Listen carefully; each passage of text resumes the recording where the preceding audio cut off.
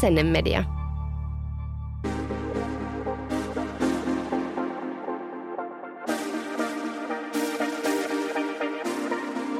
Kulisseissa vai Sara Parikka ja Johanna Puhakka.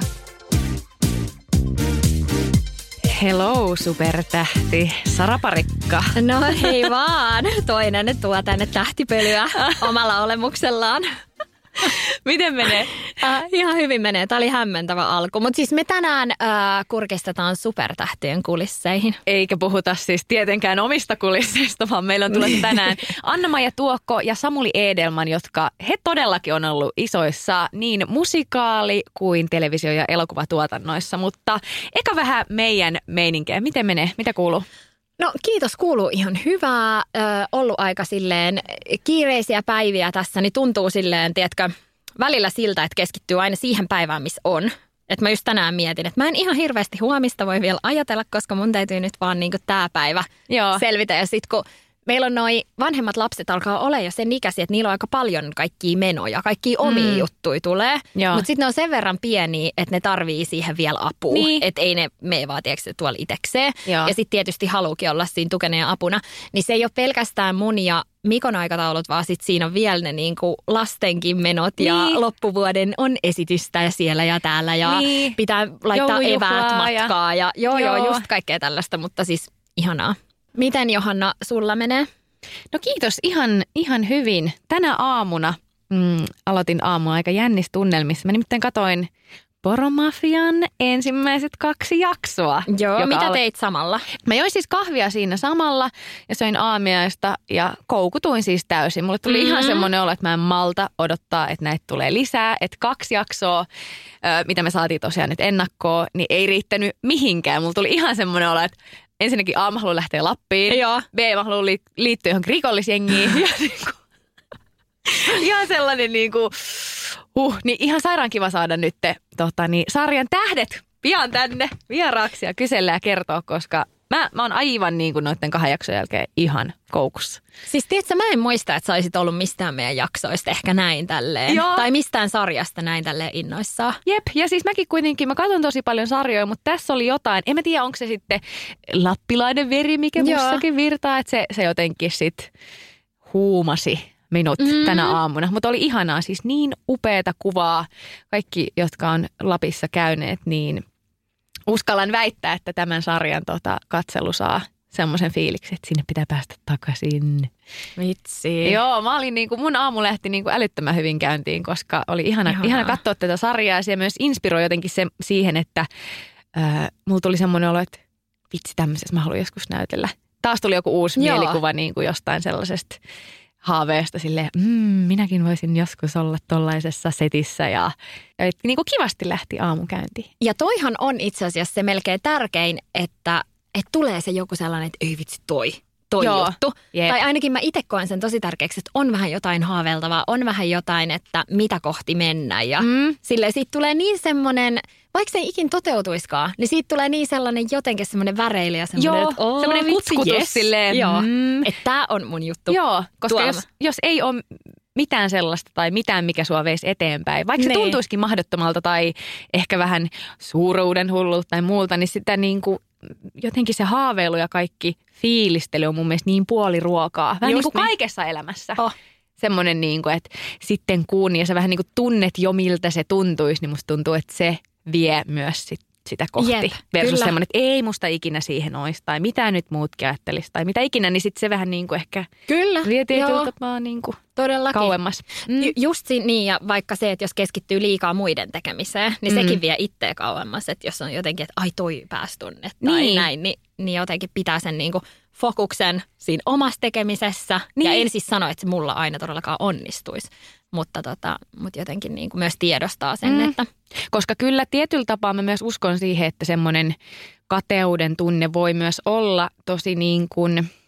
Sisunnuttava. Kyllä, ja semmoinen, niin kuin, että se antaa sulle potku, että mäkin haluan niin.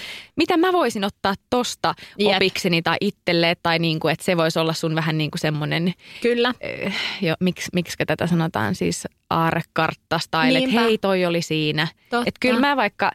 Niin kuin somessa seuraa monia tyyppejä, kenestä mä oon silleen, okei, tolla on toi juttu. Mäkin haluan vähän mun elämää. Tolla on tollainen, niin kuin joistain jutuista, että se on vähän niin kuin semmoista inspiraatiotaulun tai Pinterestin selaus. Niinpä. Mulla on Pinterestissä miljoona kaikkea, mitä omituisimpia tauluja, kaikki Dream Home ja kaikki tommosia. Niin. Tällainen good vibes only. Good vibes only. Hei, Johanna, sä oot opiskellut näyttelijäksi Lontoossa, niin näit sä tätä niin kuin, että siellä maailmalla olisi ollut enemmän budjettia tai tuntuuko, että se ehkä näkyi sun opiskelussa jotenkin, että se oli Lontoossa eikä vaikka sitten Helsingissä? Niin, no nyt on silleen vähän vaikea vertaa, kun Helsingissä ei ole koskaan opiskellut. Niin.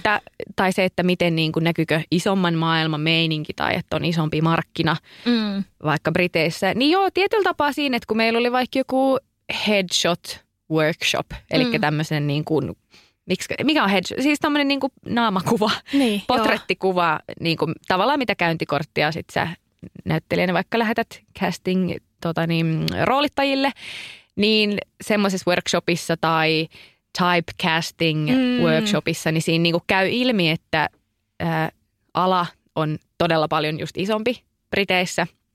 Totta kai siellä on enemmän jengiä ja niinku, enemmän tapahtuu ja enemmän sä voit hakea erilaisiin töihin, kuin sitten taas Suomessa silleen, että jos hei nyt mä olen hakemaan näyttelijän töitä, niin niitä ei tavallaan ehkä ole samalla tavalla silleen, että mennään jonnekin nettiin hakemaan, kun sitten taas tuntuu, että vaikka niin kuin Spotlight on semmoinen alusta, mikä sitten taas Briteissä on tosi, mutta siellä on niin kuin tuhansia näyttelijöitä ja sinne niin kuin postataan jatkuvasti tosi paljon, että haetaan niin kuin rooleja. Et se oli ainakin semmoinen niinku konkreettinen ero. Mutta muuten, kun mä en ole siellä koskaan töitä tehnyt, niin mä valitettavasti... Vielä. Niin, ehkä vielä joskus. The Crown, haluaisin The Crownia. Eikö tämä ole just niinku tätä, mistä puutteet pitää sanottaa niitä unelmia ääneen? Todellakin. Et sinänsä ei ole kokemusta ulkomaalaisista niinku tämmöisistä Hollywood, tai mistä niinku isoista tuotannoista, mutta ehkä yksi semmoinen niinku...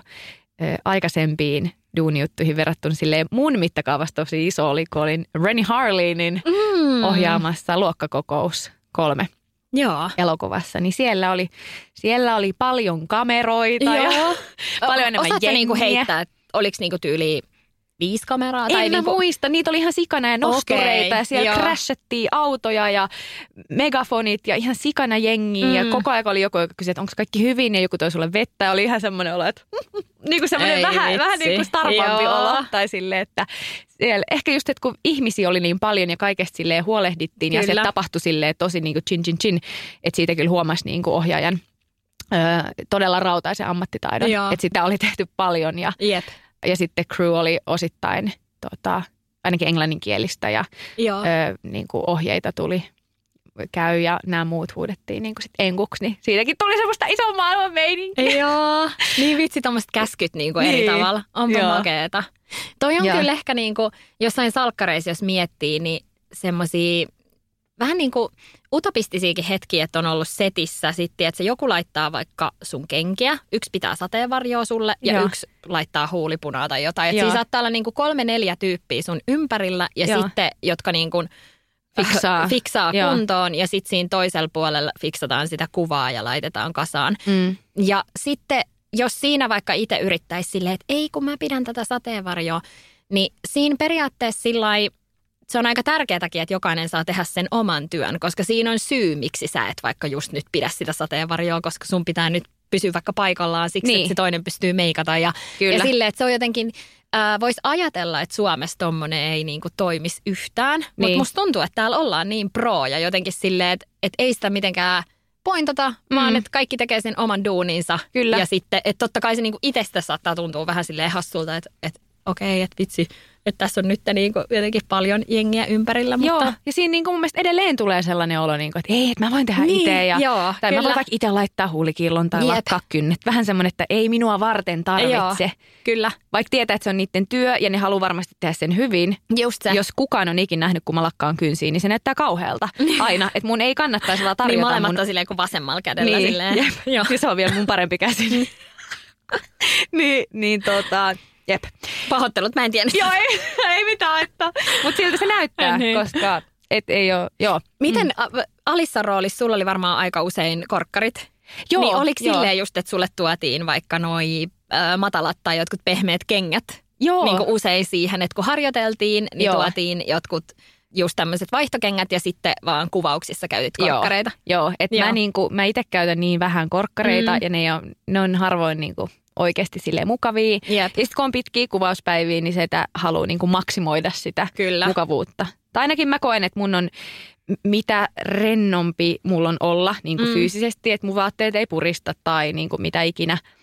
Ei ole kylmä tai muuta. Niin kaikki vaikuttaa kuitenkin ne ulkoiset tekijät näyttelijän työhön, niin mitä mukavampi on olla, niin sitä helpompi näytellä. Mutta sitten taas tietyllä tapaa, vaikka korkkarit kuitenkin, Alissakin vaikka silloin kun mä olin salkkareissa vielä, niin käytti jonkun verran vaikka pukuja ja blazereita, niin se tuo myös vähän semmoista ryhtiä siihen, että sä oot vähän niin kuin siis roolissa. Jep.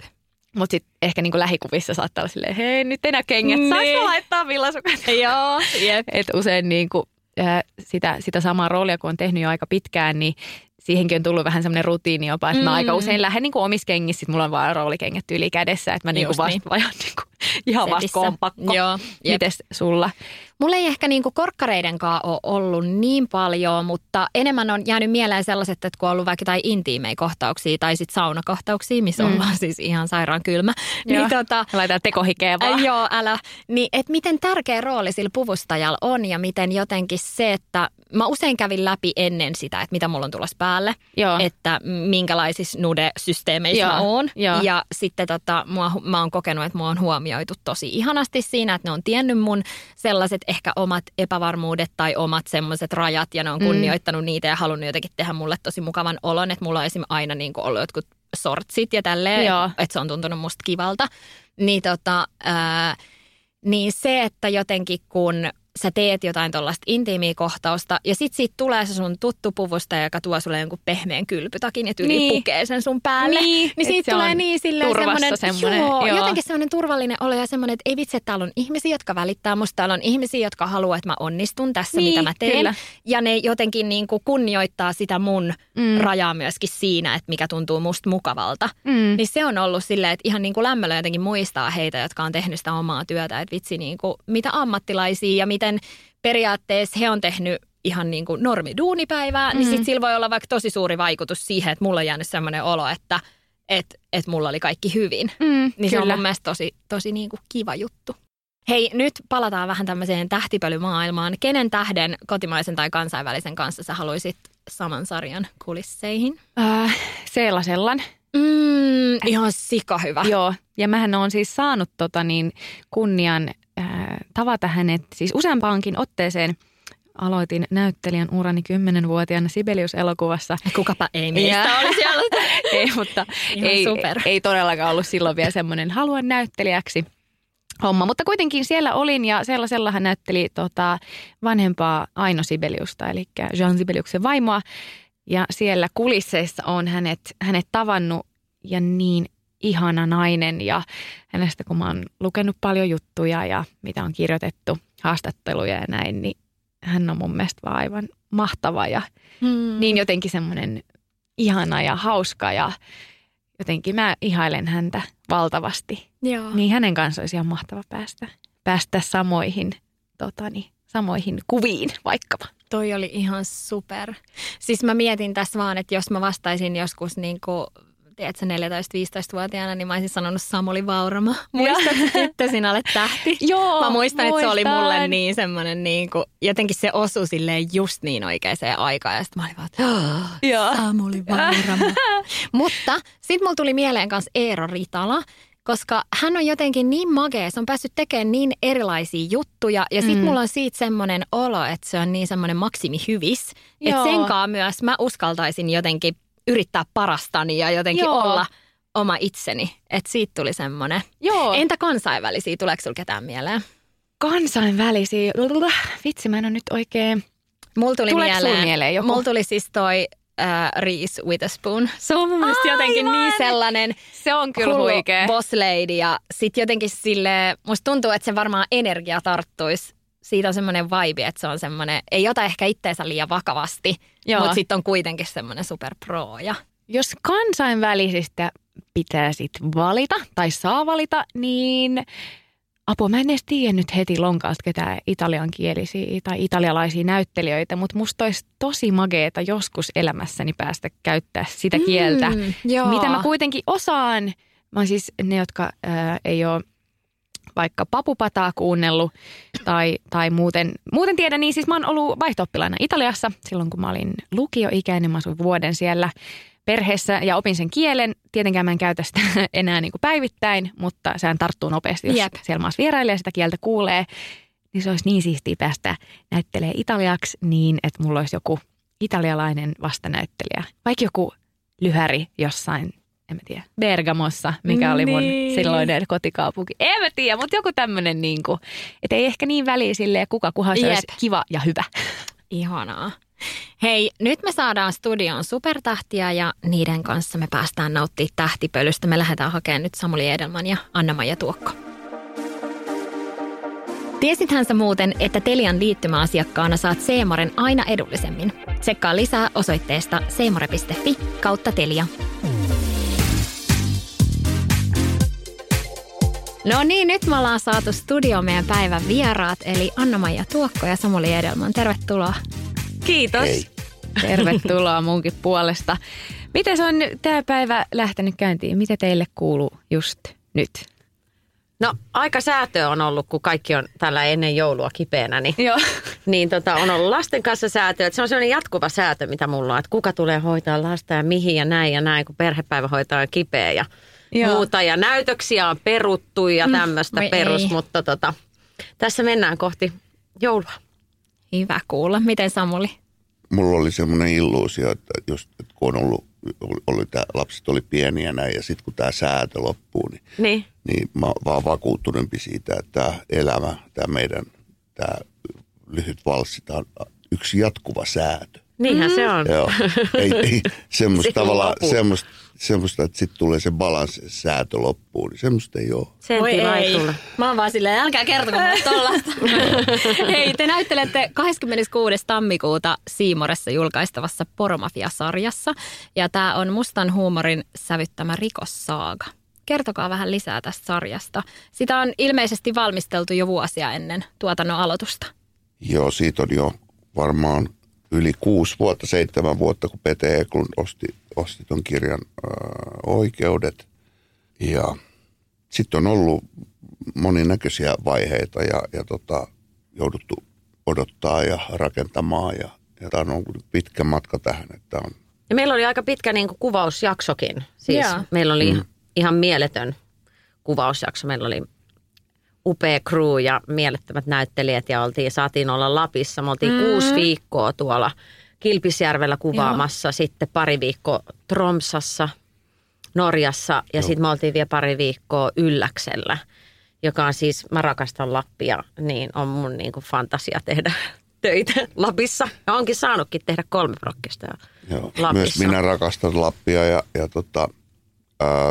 meidän edellinen pariskunta elokuva Skimba Girls, joka tulee kohta ensiltaan, niin sekin kuvattiin Lapissa. Joo, me oltiin silloin tuolla Saariselällä 6 viikkoa. Joo.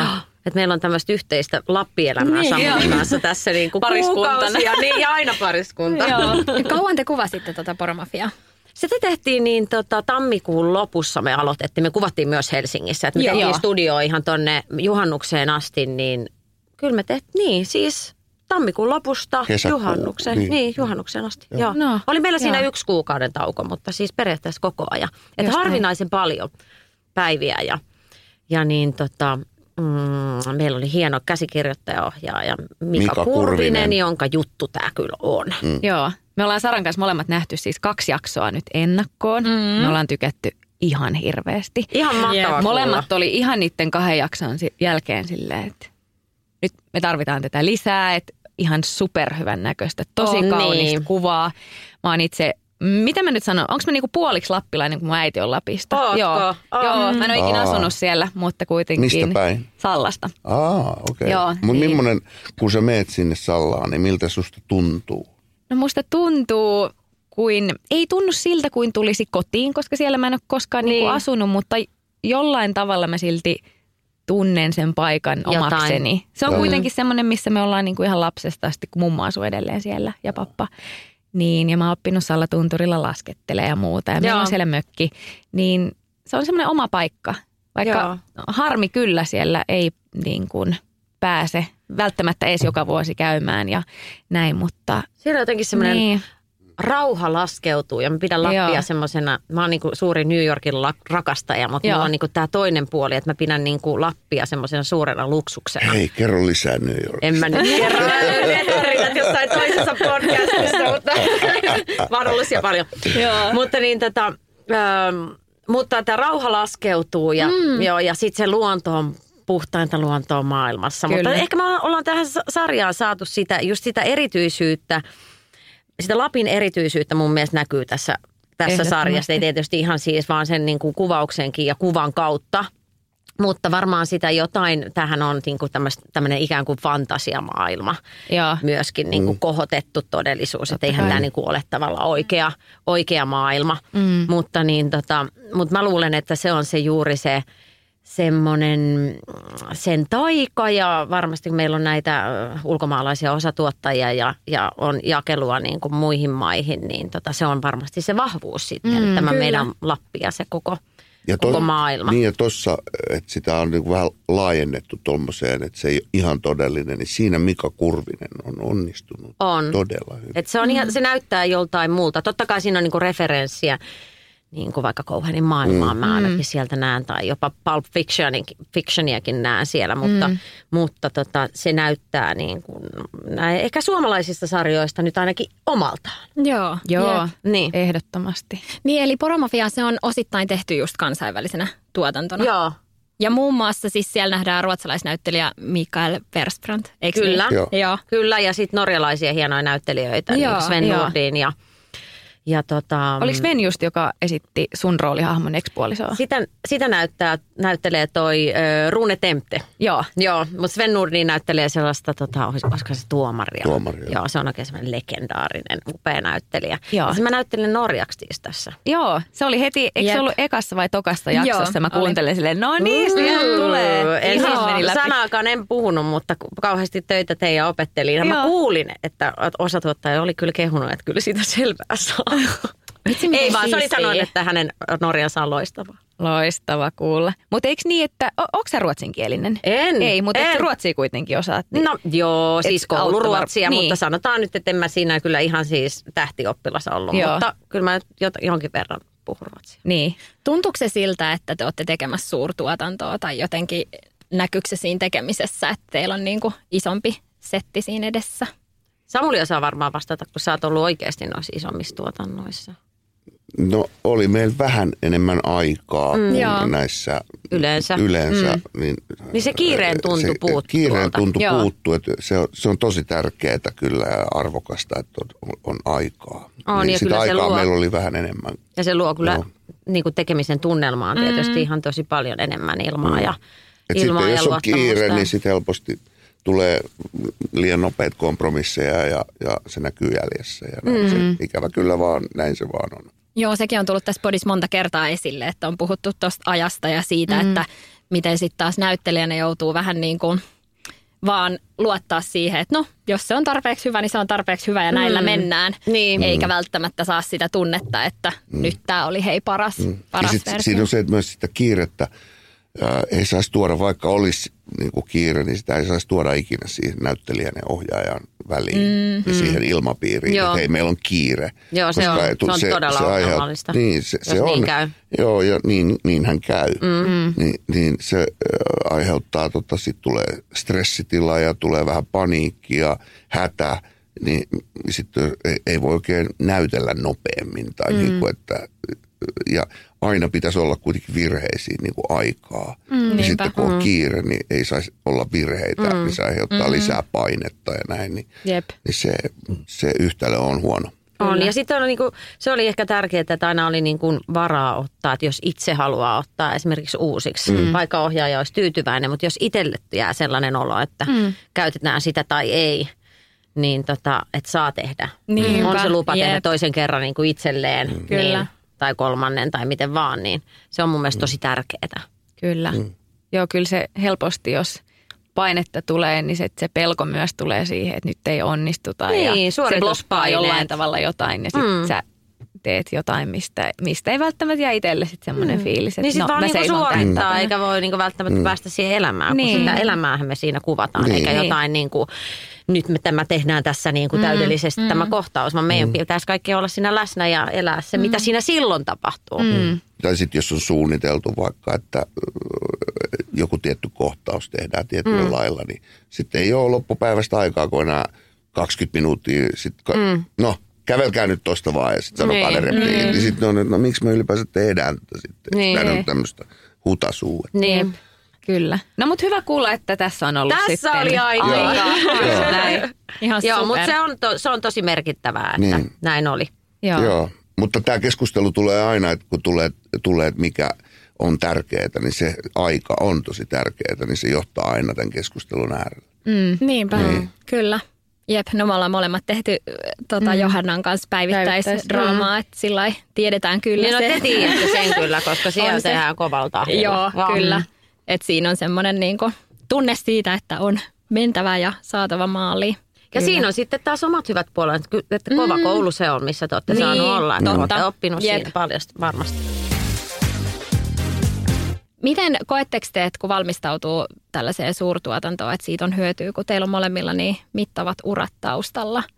Tai onko se jotenkin erilaista valmistautua tällaiseen projektiin kuin sitten vaikka johonkin vähän pienempään tuotantoon? Onhan se, jos on niin kuin kantava rooli, niin kyllähän se tuo aina sen isomman niin kuin lastin harteille. Niin ja sulla nyt Norjan opiskelu. Niin, aivan. Onneksi mä tein siinä ajoissa. Mun lapsuuden kaverin kanssa harjoiteltiin sitä ja sitten mulla oli siinä coachi. Mutta mä koen niin, että kaikissa rooleissa tulee ne kaikki muutkin roolit jollain tavalla siellä taustalla. Että totta kai ne niin kuin johdattaa sua eteenpäin ja joistain rooleista sä opit tätä ja toisesta roolista ja sitten ne niin kuin yhdistyy vuosien mennessä eteenpäin. Mutta kyllä se ison roolin aloittaminen on tosi jännittävää. Mä muistan, kun me puhuttiin sitä ennen kuvausten aloittamista, niin mä kysyin Samulilta, että jännittääkö sua, että mua jännittää ihan hirveästi, koska mä ajattelin, että Samuli nyt ei varmasti jännitä, koska Samuli on niin paljon tehnyt varsinkin niin kuin TVtä ja kameraa, että mulle itselle, mä oon tehnyt myös kameraa ihan hirveästi, mutta ehkä isommat roolit niin kuin vahvasti teatterin puolella ja tää on niin kuin mun ehkä yksi isoimmista niin kuin TV-rooleista. No mulla on Onnella tietysti, sitä me ollaan tehty vuosia, mutta muut niin kuin TV-roolit on ollut, niin kuin ei ollut näin isoa aikaisemmin. Että kyllä se jännitti mua ainakin. Että opettelen niitä repliikkejä ja me puhuttiin niistä hahmoista ja niiden niin kuin, ihan sitä niin kuin perusasioita tavallaan taustoista ja miettii, että mikä mun suhde on kehenkin henkilöön ja tällaisia ja sitten todellakin mä opettelin ne niin kuin vettä vaan ne mun norjankieliset repliikit niin kuin paljon vielä? ennen kuin kyllä lähtee. Mä muistan ne varmaan loppuelämän. Niin, mutta joo, kyllä sitä sillä niin kuin valmistautuu. Kyllä se tietyllä tavalla on aina samanlaista, siis se, että alkaa lukea tekstiä ja sitten vaikka juttu on eri ja sitten alkaa opettelemaan repliikkejä. Mulla on se, että mun täytyy opetella repliikit tosi hyvin. Joo, mä kans. Se on mulle tärkeää, että mä oon niin kuin turvassa ja sitten pystyn leikkiä siellä. Mulla on sama. Siellä kuvauksissa mä oon jotenkin vapaampi, kun mä osaan ne viettää aikaa kruun kanssa ja heittää läppää. Niin, ja näin. Se on semmoista, ja jännityshän kuuluu siihen, että jos se jännitä, kun menee lavalle, tai kun kuvaukset alkaa, niin joku on pielessä. Mä koen niin, vaikka se tuntuu ihan kauhealta aina joka kerta. Se tuntuu aina siltä, että tästä mä en selviä. Tästä mä en selviä ja miksi mä en, pitäisikö mun mennä esimerkiksi kirjastoon töihin. Ihan mitä vaan, ne oli oikein tuskastiin siis silloin, eikä se ole mitään vähättelyä, että kirjaston työntekijöitä kohtaa vaan, että kirjastossa olisi hiljasta. Niin, siellä ei tarvitse puhua kenenkään kanssa, sit vaan. Mä en muista, onko siellä enää sellaisia, mutta kun mä olin pieni, niin oli, että leimataan joku kortti vaan. Ja sit vaan. Näin. Mutta se on pakofantasia ja se todellisuutta, että sit vaan mennään sitä pelkoa kohti. Ja ihmisten eteen. Menet sä sitten lavalla tai menet sä siinä kameran edessä muiden esiin. Sä joudut näyttää jotain. Sä menet se on niinku herkkiä hommia. Niin, tää on herkkää hommaa. Että se ei siinä ole joutuu niinku paljastamaan jotenkin. ja väistämättä siinä tulee aina se paljon. Aina tulee, siihen liittyy se paljastumisen tunne. Ja se haavoittuvaisuus ja semmoinen. Kyllä. Niin kuin, että se on läsnä aina. Kyllä. Mikä on sitten mun mielestä tosi hyvä juttukin. No se on ihan niin oleellinen juttu. Mutta mutta ei se aina helppoa. Ei, mutta senhän takia se ehkä onkin vähän, mä en tiedä onko koukuttavaa nyt väärä termi, mutta kun menee epämukavuusalueelle, sua jännittää, sulla on adrenaliinia kehos vähän, sattuu ehkä vatsaa, mulla menee itsellään vatsa sekaisin, jos mua jännittää kunnolla. Mutta sitten sen tilanteen jälkeen sitä fiilistä, mä en ole ainakaan itse saanut koskaan vähän niin kuin mistään muusta harrastuksesta tai tällaisesta. Että tavallaan ihan hirveetä. Mun mielestä pelkästään niin kuin valokuvissa oleminen on vähän semmoista, että en mä nyt tiedä. Saati sitten niin kuin kamera edessä näytteleminen, mutta se on myös se hienous, että se on jotain niin herkkää ja sellaista, että se tulee jostain ihon alta ja siellä on paljon ihmisiä ja sitten sä teet parhaasi. Sitten välillä käy niin, että onnistuukin, niin sen jälkeen se fiilis on silleen, selvisin lisää. Että se on niinku, se on sen mahtavaa. takia sitä varmasti tehdäänkin. Niin. Ja se just tavallaan se toiseen maailmaan ja toisen ihmisen niin kuin sisälle sukeltaminen, niin se on tosi kiinnostavaa ja ihanaa. Ja sitä me, niin kuin sen takia me tehdään tätä. Sinne kuplaan sitä menee ja sitten se juna lähtee ja sitten se niin, se on ihan tulee nautinnollista. päätepysäkille ja sitten se kupla puhkee. Niin. Se on tosi kiehtovaa. Niin on. Mä rakastan sitä. Kyllä. Niin mäkin. Tämä on ihana ammatti. Mutta kiitos kun jaoitte, koska mä uskon ainakin itsellä tuli sellainen, että kun katsoo teidän uria ja teidän tekemistä, niin mä olin silleen, että te ette varmasti ehkä koe tällaisia tunteita tai varmasti moni, joka kuuntelee podia, niin kokee silleen, että että onpa helpottavaa, että tekin koette näitä ajatuksia, koska just jos mä mietin, just mulla oli itsellä yksi jännittävä esiintyminen ja sitten mä siinä alussa mä ajattelin, että vitsi, että ehkä tämä ei vaati, että se on mua varten. Että mua jännittää liikaa, että tämä ei niinku ole, että miksi mä teen tätä itselleni, että lopeta. Ja sitten niinku sen jälkeen mä olin silleen, että ei vitsi, että olipa siistiä ja näin. Että, niin on jotenkin tosi ihana kuulla, että te sanotte näin, koska sitten tulee silleen, että ehkä ne omat ajatukset myös vähän kuuluu tähän hommaan. Mä muistan, kun mä tein mun ensimmäisen duunin 2005, mä menin teatterikorkeakoulun jälkeen Kansallisteatterin näyttelemään semmoiseen Pirkko Saision näytelmään kuin Virhe. Ja siinä näytteli Kyllikki Forssell ja Seela Sello, legendaariset. Ja silloin mä kysyin, mua jännitti joka päivä, kun mä menin sinne harjoituksiin. Niin. Enemmän niin harjoituksia teatterissa kyllä jännitä. Mutta mua jännitti ihan hirveästi. Ja sitten mä sanoin Seela Sellolle, että eikö tämä koskaan lopu? Ja Seela oli sillä, ei, pahenee vaan. Mä kysyin Kalle Holmbergilta kanssa silloin aikoinaan, että ja mä toivoin, että mä kuulen niin kuin lohduttavat sanoa, että eikö tämä helpota sitten, kun tulee ikää ja kokemusta. Ei, se pahenee. Eikö se, siis nyt mä huomasin, kun mulla oli se Hanni Aleksanderin ensi-ilta kuukausi sitten, niin mua jännitti koko ensi-ilta viikkoa. Ainoa, missä mä jännittänyt, oli siellä lavalla, mutta koko muuten mä olin siis aivan tuskassa kaikki päivät ja ihan semmoisessa niin kuin hiessä. Joo. Mielenkiintoista. On. Oliko Sara, saanko kysyä, että oliko toi tilanne, mikä oli iso esiintyminen, niin nyt tämä Kummien joulu? Oli, joo, kyllä. Se kuvattiin ja siinä oli yleisö ja siinä oli niinku tosi tarkka teksti ja mä oon kanssa sen teksti-ihminen, että mä haluan niinku osata sen hyvin ja näin, mutta siinä oli se haaste, että se on tosi tarkkaa se teksti, että sä et voi alkaa ihan niinku sit muistella jotain, vaan että siinä on ne tietyt sanat, mitkä pitää mennä just eikä melkein. Mutta todella hyvin meni. No voi, kiitos. Mä en nähnyt, mutta mä näin kyllä, että teit sen ja tosi hienoa. Kiitos. Joo, tärkeä juttu. Mutta noita täytyy vaan tehdä. Niin, täytyy vaan mennä. Ja sitten välillähän tapahtuu myöskin niin, että yhtäkkiä ei jännitäkään. Että odottaa ihan hirveästi jotain. Nyt mä oon, niin nyt mä varmaan jännitän, että tämä on suora lähetys. Sitten onkin ihan sillä, ei ole tässä mitään. Sehän on kahden niin kuin mielentilastakin kiinni. Miten Samuli, sä oot ollut niin kuin ihan maailmanluokan tuotannoissa Mission Impossibleissa Tom Cruisen kanssa näytellyt? Kyllä. Tämä on varmaan semmoinen, mitä sulta kysytään forever, mutta mekin haluttaisiin vähän kuulla, millaista siellä oli. Kerro meille jotain. No se oli tosi isoa. Joo. Varmaan 12 vuotta sitten, niin mitä silloin nyt oli niin kuin iso, niin kyllä se varmaan siellä maksimissa oli niin kuin tuotannollisesti. Mutta ei se itse tekeminen, niin se on, ei, siinä on kamera ja ohjaaja ja näyttelijä. Niin, että se on niin kuin sama. Niin se on ihan sama, että ei se ydin siitä muutu miksikään muuta kuin on paljon enemmän aikaa. Joo. Niin just.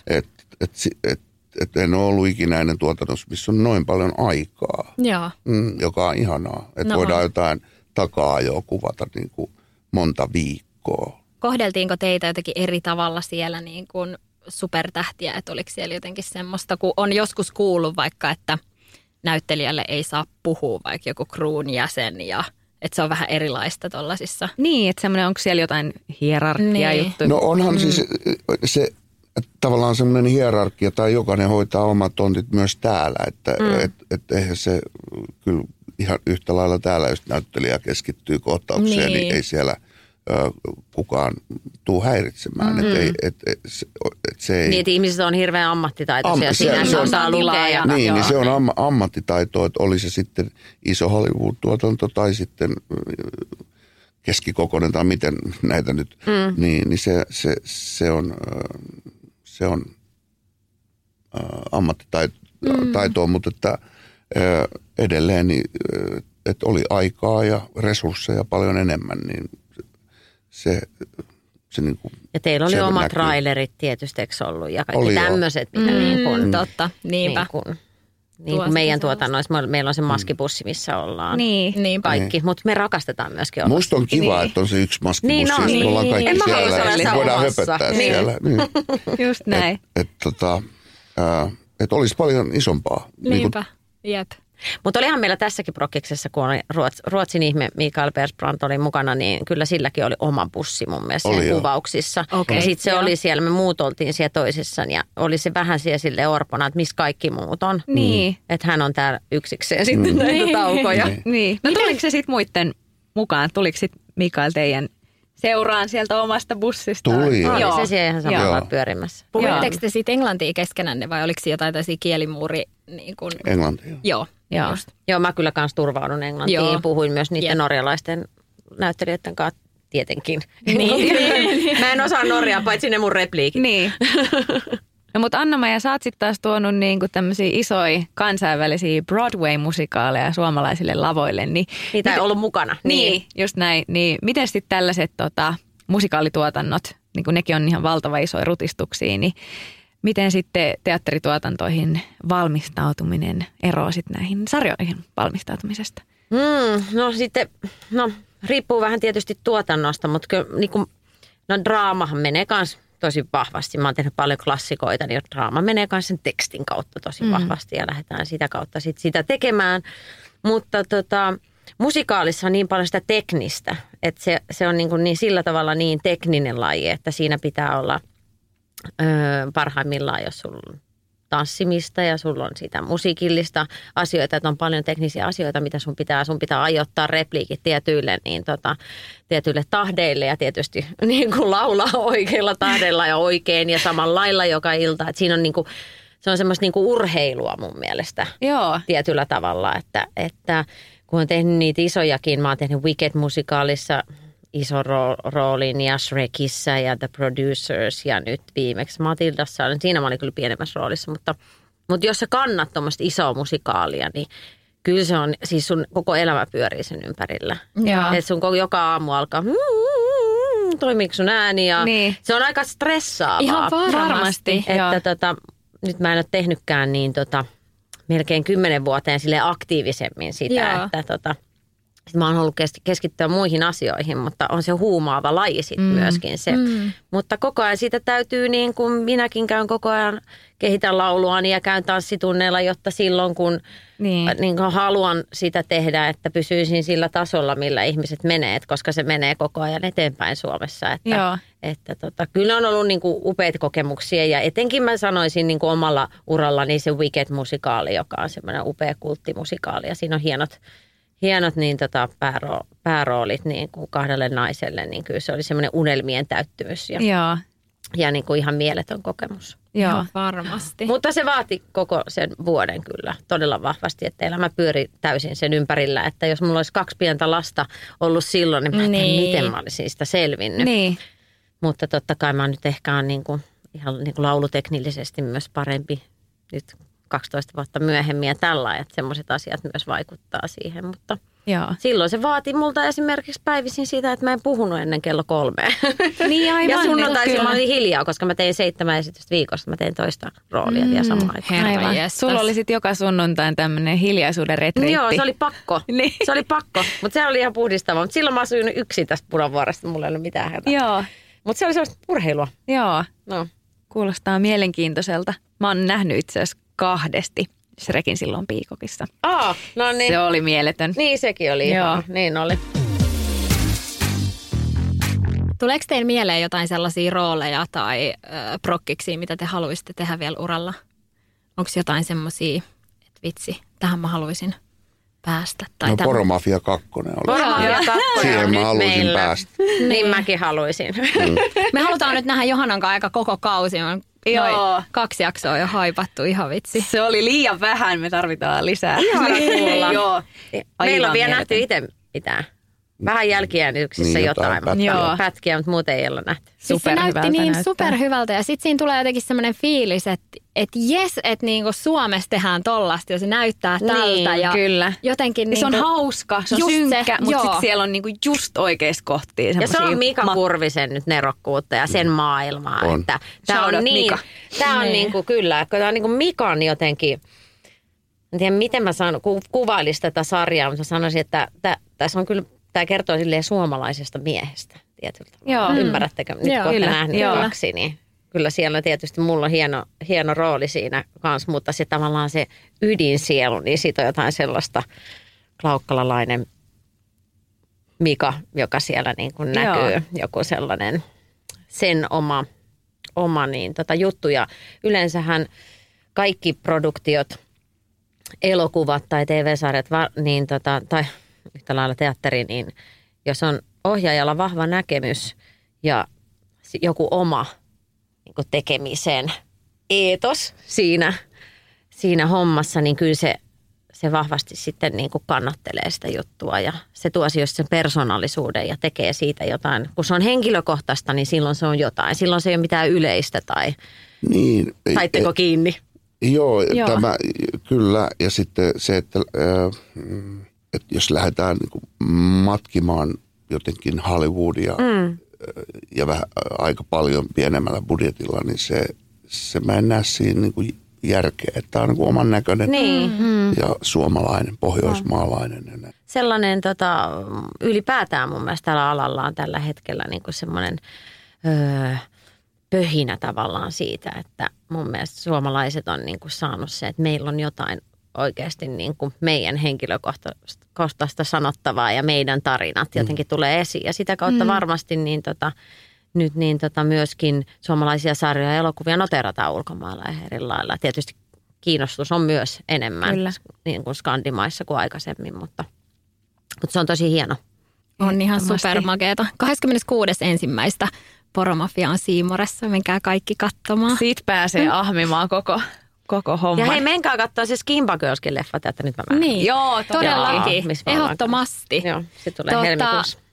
Kertokaa hei vielä, onko joku ikimuistoinen tai hauska tai joku kommellus, mitä siellä Poromafian kulisseissa olisi tapahtunut? Liittyykö mitenkään tähän Lappi-arktiset olosuhteet? Siellä on ainakin ensimmäisissä, mä en muista onko se ekas vai tokas jaksossa, Olavi Uusivirta joutuu ainakin vähän kylmiin erikoisolosuhteisiin sen enempää spoilaamatta, mutta liittyykö tähän niin kuin tähän extreme kylmyyteen, pakkaseen, lumeen? Oli siellä hetkensä, mutta onneksi toi Anna Sinkkonen, joka on loistava puusta, niin antoi meidän olla niin kuin kunnollisissa vaatteissa. Että meillä ei ollut siellä mitenkään superkylmä, että mä en muista sellaisia. Mutta kyllä me kaaduttiin siellä noilla meidät moottorikelkoilla. Mä ainakin taisin mennä.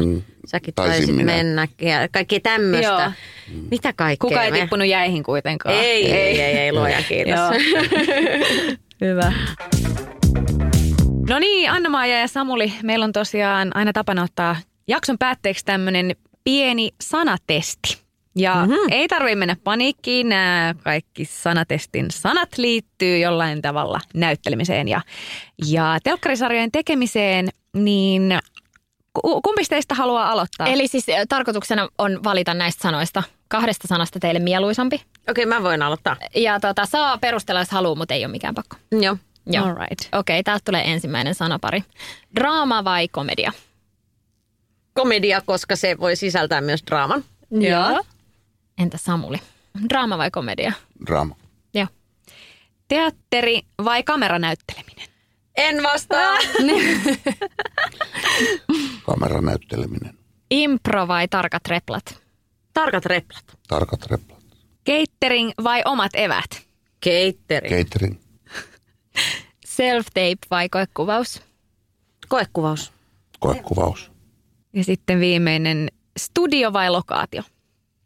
Riippuu vähän missä lokaatiossa ollaan. Apua. Kumman mä nyt sanon? Lokaatio. Lokaatio. Ne on ollut ihan sikakivoja itse asiassa ja just kun on tullut vaikka tuosta catering omat eväät, niin se oli meidän ekas jaksossa, kun vastattiin omat eväät. Sitten mä olin ihan, mitä? Miksi sulla on omat eväät? Ja jotenkin niinku kiva kuulla lisää ajatuksia. Kiitos hei ihan super paljon Anna-Maija ja Samuli, kun olitte meidän vieraana. Oli ihana olla. Kiitos paljon. Tiesithän muuten, että Telian liittymäasiakkaan saat Seemoren aina edullisemmin. Tsekkaa lisää osoitteesta seemore.fi/Telia. Hei, seuraava jakso tulee sitten taas parin viikon päästä ja silloin me keskustellaan Seemoren Estonia-sarjan näyttelijän Pelle Heikkilän ja käsikirjoittaja showrunner Mikko Oikkosen kanssa. Ja he pääsevät sitten kertomaan, millaista on tuoda suomalaisten jakama traaginen muisto katsojien seurattavaksi. Eli me kurkistetaan Suomen suurimman sarjatuotannon kulisseihin. Muista klikata seuraa tai tilaa sieltä alustalta, mistä ikinä tätä meidän podcastia kuunteletkin, niin sit saat aina muistutuksen, kun uusi jakso tulee. Hei, kiitos paljon. Moi moi! Moikka!